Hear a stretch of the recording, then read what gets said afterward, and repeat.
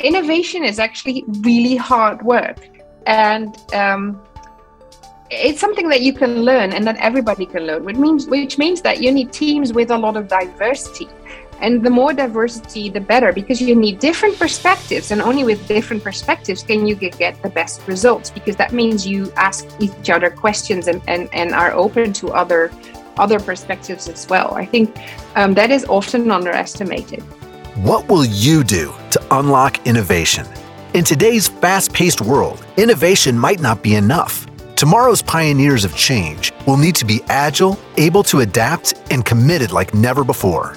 Your host, Sanne Vinding, invites you to listen in and join business leaders from around the world as they share their visions for success in our future business challenges. Welcome to Mind Innovation. I'm your host, Sanne Vinding. I'm always excited to learn. And in today's podcast, we're going to talk about innovation and how to measure innovation. I want to welcome Esther Hunsch. She's the CEO and co-founder of Ground Control. She's also an international speaker on topics on corporate innovation, portfolio management, and startups. She's also a thought leader, and she's a co-author of the book Innovation Accounting, which is a practical guide for measuring your innovation ecosystem performance. Welcome, Esther. I'm excited to have you here today. Yeah, thanks for having me. It's so amazing to be a guest in all of these international podcasts. Great. I'm so happy to have you here. So I think let's just have something clear, right? Because you want to measure innovation, but we all need to agree what is innovation. So what's your definition of innovation? I love that you asked me this first, Sanne, because I think this is the most underestimated things in innovation strategy and in fact measuring innovation. Especially because most enterprises love to have that all-incorporating system and view of innovation, right? They want to see everything and know how far they are at with innovation. But that's the thing. That's the whole. I think that's the whole learning that we had in the last century, that not all innovation is the same. And there's different kinds of innovation. So we decided that it's okay if you call it innovation, but make sure that you give it different names internally, and make sure that you treat these things differently, because you have the kinds of innovation that have to do with the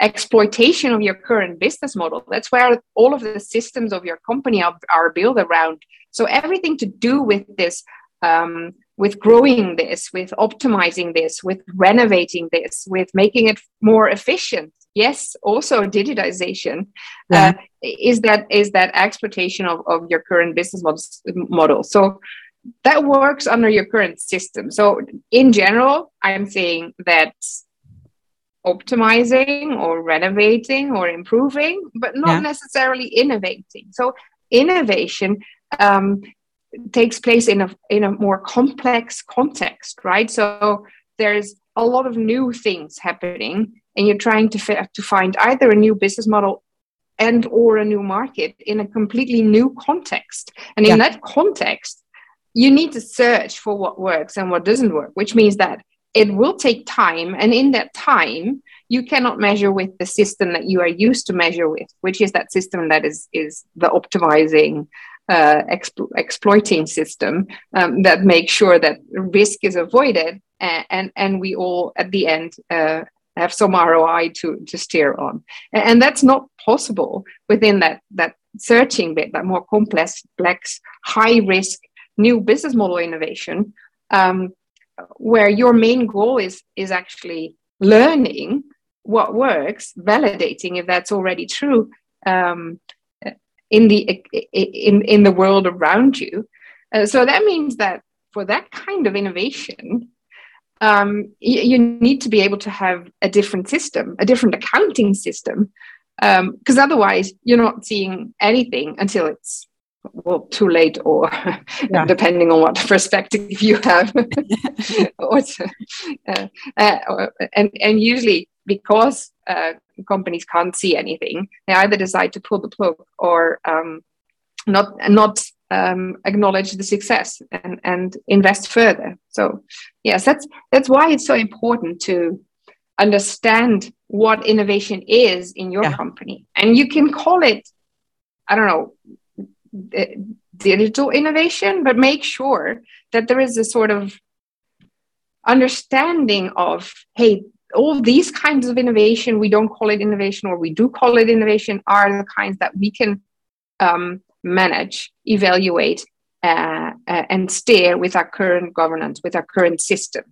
And this is innovation, which means we need to search for things that work. We have a different approach because this is high risk. So we're not putting the same kind of investment techniques in this kind of innovation that we do in the other ones. And here is where we use this kind of system. Yeah. So for me, innovation accounting starts with a definition of innovation. But what about, because again, if you want to measure anything, and I think right now where we are, right, data, everybody just is collecting data, and we are like analyzing everything, and suddenly you're like drowning in data. So what kind of data for when you need to measure innovation? What have you seen? What works? What's like best practice? And maybe you have an example. Yeah, so there's not really one example of how to measure innovation, because like you said, you can measure anything, but also there's things that you can't measure. So you have to work with the things that you can measure, and then also it needs to make sense what you measure and why are you measuring and what do you want to do with it. So the indicators that you are using are important. It's important to understand what you want to do with it. So indicators that are useful are indicators that help you make decisions and help you make steer towards something better, right? So either a better innovation program or a better understanding of the business model that you are building, or a better strategy in terms of your whole company. And especially with new venture building within a corporate environment, it's important to understand that you need many different indicators to be able to understand if things are going well, because there's also many layers, right? For startups, it's quite easy. You have the startup that needs to understand if the business model that it has in its head is actually working. So you have maybe the pirate metrics as useful indicators, and based on that you make decisions to either pivot, persevere, or stop, right? But if you then put that in a corporate environment, then you need to measure a lot more, because you need to be able to understand if the people doing the innovation, so your teams, are actually good enough, or do they have enough knowledge to be able to do these experiments? Because if learning is your core business as an innovation team, then learning should be your core metric as well, right? Are they learning? Are they learning fast enough? Or are they good enough to be able to learn? And that becomes very important all of a sudden. And then if you're managing a whole funnel of teams doing innovation with a whole funnel of ideas, trying to figure out if that works or not, then all of a sudden that is something that you need to manage, right? So do I have a funnel that is filled in the right way? You have to see it as a sort of I always say you're betting, right? You're betting on the future, and if you're betting, you have to understand that you make a lot of little bets in the beginning to be able to stop the ones that are not showing any evidence of being true or opportunity, and you stop those, and then you can make a bigger bet on the ones that do show opportunity and validation in the market. And if you do that and understand that, then you have to figure out a way to manage that funnel. So you need indicators for you to understand if that funnel is filled in a balanced way. That means you need a lot of small bets in the early stages of the funnel, and you need to have a few that follow through. So then it becomes important to understand if you have enough ideas in the funnel, in the stages from the framework that you're using. And then if you go a layer up, then you have completely different interests, right? Because if you're in strategy, you don't want to understand if your teams are learning fast enough. No, you want to understand if your portfolio that maybe is fading has some new ventures coming in. Are there new opportunities coming in or not? Am I doing well in terms of balancing my portfolio? So there's actually 3 layers of indicators, from team to management to strategy, that are important in an organization to have indicators in that are connected to one another. Good. So I want to ask you more, because you just said the word learning, and I love this. Right. Again, it's so important that you capture the learnings or that knowledge sharing and then get it through the whole organization. And I think it's a challenge. The places I've seen, it's just a challenge to create this, because it's like, oh, do I need to document it, right? Or do we create a lunch and learn, and that's where we share our learnings? Or there could be others saying, oh, I don't want to share I fail, right? I don't want to share that. So there's so much emotional around if it's a failure, is it a learning? So what's your experience around, how do you set up this knowledge sharing? Yeah, so I think knowledge sharing is important, but it's always important in the context of where that learning took place. So what we are saying is you need to have a idea graveyard to be able to check what was validated and how they validated it, and what went wrong and why, right? So that you can share these kind of things. But you have to understand that context of that idea might be different from the context that you explore with your new idea. So I'm a fan of knowledge sharing as long as you see it in the right perspective.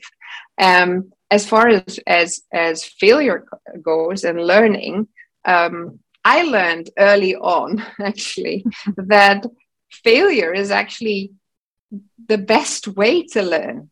So in our tool, for instance, that we use to write down the success or fail criteria of your experiment, right? If you're experimenting and testing and learning, what we're saying is you have an experiment and you can then either click success or not successful in experiment. And success is if you have a learning from the experiment. So you could have either validated or invalidated it, right? Which means that you have learned something. But if you have done the experiment wrong or with the wrong people, then you didn't learn anything and you have to do it again, right? So there's no real failure going on there, because invalidation is usually a far more powerful learning than the validation of something. Because quite often you already knew, right? It's like a validation. Yeah, I knew that I was going towards that direction anyway. But the invalidation, more often than not, has far more powerful insights that can steer towards a different direction within validating your new business model than validations. Yeah, I really like that. That's a really, really great approach to also just with the wordings, right? Because I think failure, people are like, and that takes us further. And the failure is actually, maybe I should add to that. I'm sorry that I'm interrupting you, Sanne. I think that if you fail, so how we use the wording again, maybe that's important. If a idea is stopped, right, because you have invalidated that idea to be not as an opportunity as you thought it was, you have saved the company a lot of money. And if you have failed or invalidated an idea within 3 months, that means that you must be really good at your job, because you have the ability to learn really fast. It also depends on the idea, but that's how we usually bring it within teams, right? So if you are able to invalidate something really quick, then you have saved the company money that they can put towards more opportunistic ideas that are more validated, and you can move on to a new idea because you apparently are very good at your job. So we want to keep you. So I've worked with companies before where you came in with an idea and then were allowed to move from your position within the company to the innovation lab, right? And then you worked on your idea. But if you had invalidated your idea, you stopped your idea and then had to reapply for your job within the company. So you were actually punished for doing a good job, right? Yeah. So that's something that doesn't work. You should be rewarded for doing a good job. Oh, that sounds like a tough one. I want to touch as well, because status meeting, right? Just the word, right? People like dying in these meetings. So how can you change to turn it in to be the learnings that you just said, or how to move along with a project, or is it the measurement? How do we change these status meetings? Yeah, I don't know, because I usually don't set up an innovation lab with status meetings, right? Yeah. So you either have a innovation board so we usually have an innovation board that is educated, right? And is educated on the questions that they can ask within a meeting like that. And you have to pre-apply with all of the validations that you already have. So what we usually do is so upfront, all of the teams know all of the key questions per stage that they need to be able to answer if they want to move along to a next stage, which means that they also know the kind of evidence that they need to show. So that is how the innovation board will ask questions. Of course, they will ask questions along more individual lines for each individual startup, but that's how you approach that. You don't want pitch meetings. That's something that you don't want. No. And so I think it should be like a one-pager. Yeah. Really simple. You need to be able to answer the key questions with confidence. And what is the evidence to prove that you can answer these key questions with confidence?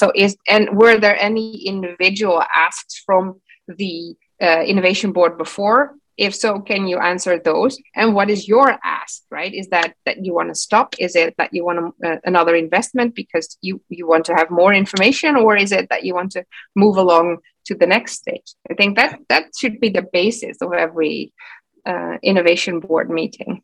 Yeah. Oh, I like that approach. And I also like the name, Innovation Board. But what about skill set, if we want to talk about that? Because again, with innovation, right? And you want to grow and you're going with the strategy, you need skill set, you need the right people, and you need human resources or HR to be part of it. So what kind of skill set do you need in a team where you're saying we're going to innovate? I don't think it's one particular kind of skill set, because I think that's a big mistake, right? I've seen innovation teams that consisted of students coming from the Design Thinking Academy, because that is the only way they could make sure that there was some sort of certificate of accomplishment. And they thought, young people, they must be really innovative, right? Because that creativity is still something that is highly elusive, but nobody knows what to do with it. Innovation is actually really hard work. And it's something that you can learn and that everybody can learn, which means that you need teams with a lot of diversity. And the more diversity, the better, because you need different perspectives. And only with different perspectives can you get the best results, because that means you ask each other questions and are open to other perspectives as well. I think that is often underestimated. Another thing is that a lot of skills that are naturally dismissed within corporates are skills that are really needed within innovation teams, right? I myself am really holistic, but most holistic people who can overview the bigger picture, right? Something that is really important in innovation are highly dyslexic, right? I'm left-handed, highly dyslexic. I've learned neurodivergent, but something that you need within an innovation team, somebody that can see that bigger picture and see the systems to be able to play with that. Yeah. But most of the time, because of your motivational cover letter, you'll be dismissed right off the bat, right? Yeah.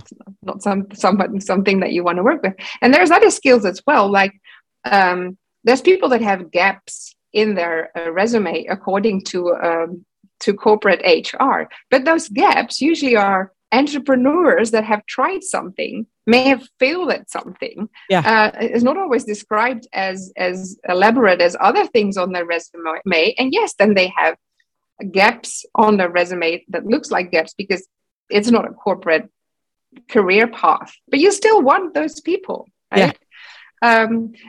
I've been asked oftentimes, oh, you're a designer, so you can't be somebody that's good at innovation, because it's hard to relate to different skill sets at one time. But often the people that are entrepreneurs have learned themselves a plethora of skill sets because they need to do almost everything themselves. And that's really useful in an environment where you have to learn. So people that can do a lot of things that are dismissed a lot of times within a corporate environment because they're looking for specialists mostly, are also very useful. But I would say diverse. That's really important. Diverse, open to different perspectives, and people that really, really want to learn.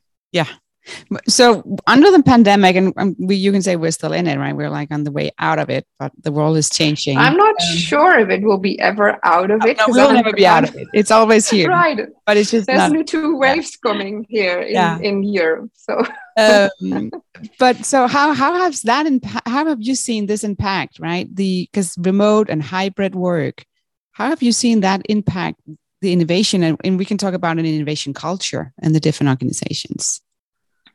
Well, I'm not sure about culture, although I have seen that teams that were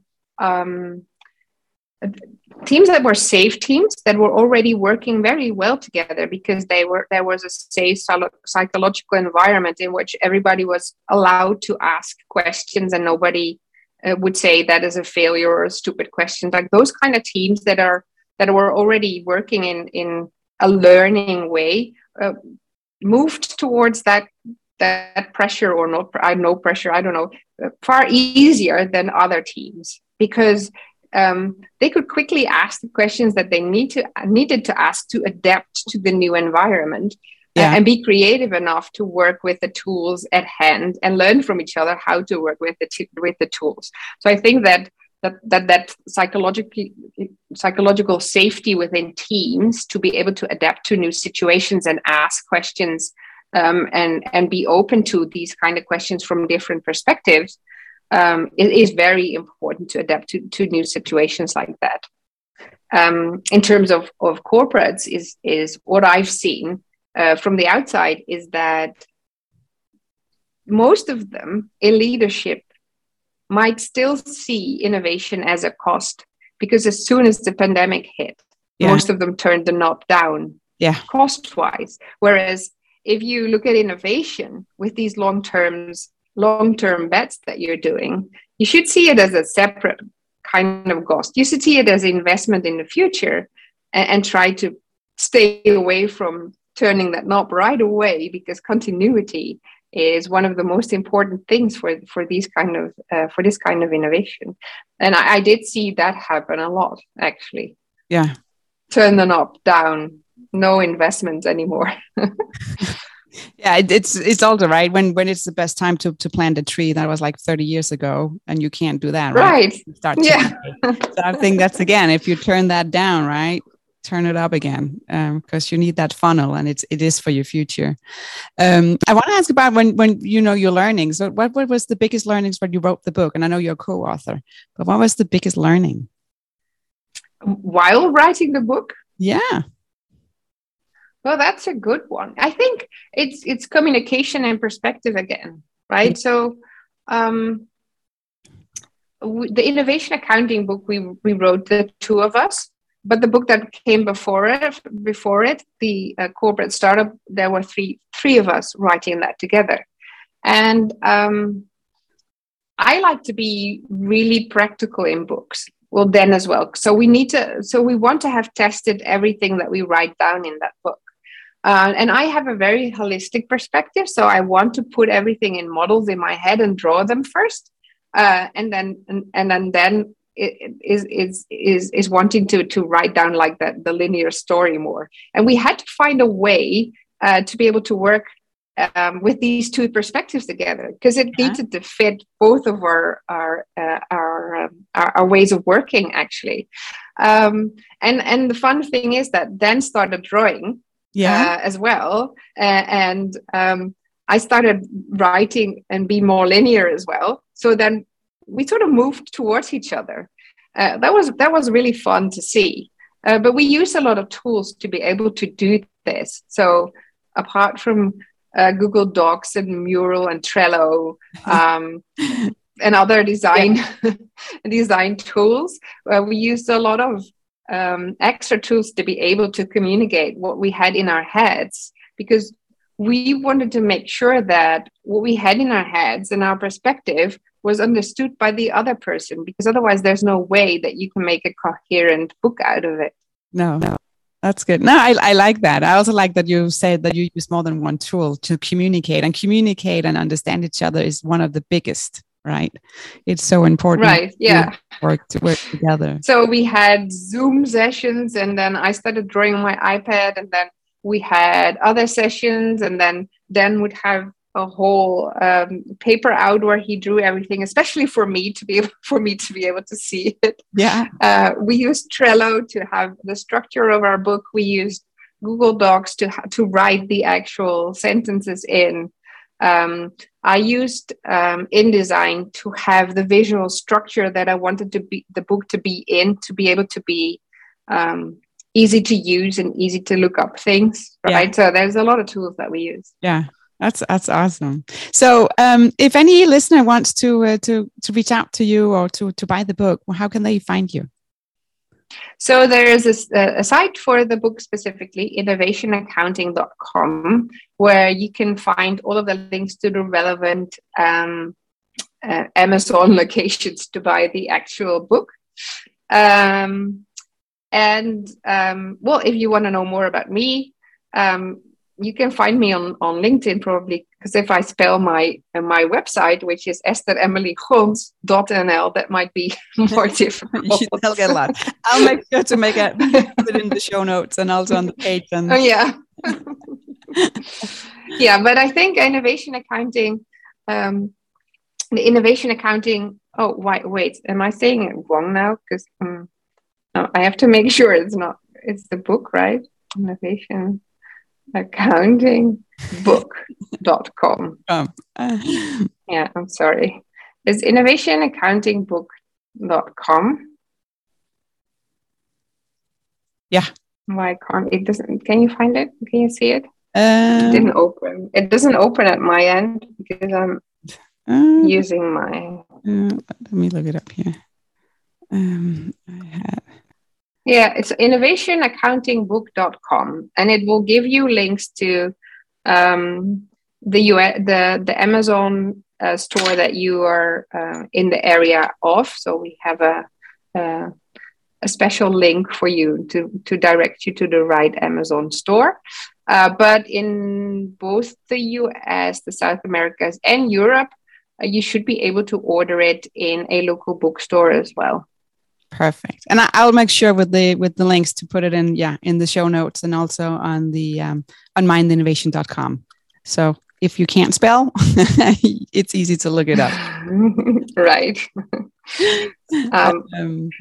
Okay. So thank you, Esther. Thank you so much for being here today. I think it was a great talk. And I also like just going around innovation, because it's just not one thing, right? It is more complex, but you need to make it simple. And you need to talk about the innovation foundation in a company. And it's planning for the future, right? It's planning for the future, right? And as long as everybody understands that there's two systems, one system for whatever optimizing you are doing, digitizing, and there's another system if you're doing that high risk, complex, new venture building, then that's enough to know. And you can succeed. No, thank you so much. Yeah, right. You're welcome. Thanks for having me. Thanks for listening to this episode of Mind the Innovation Podcast. New episodes are dropping bi-weekly, so make sure you're following wherever you get your podcast. You can find me on LinkedIn, search for Sanne Winding. You can also find me on YouTube, search for Mind Innovation, or go to my website, sannewinding.com or mindinnovation.com. Stay curious, keep learning.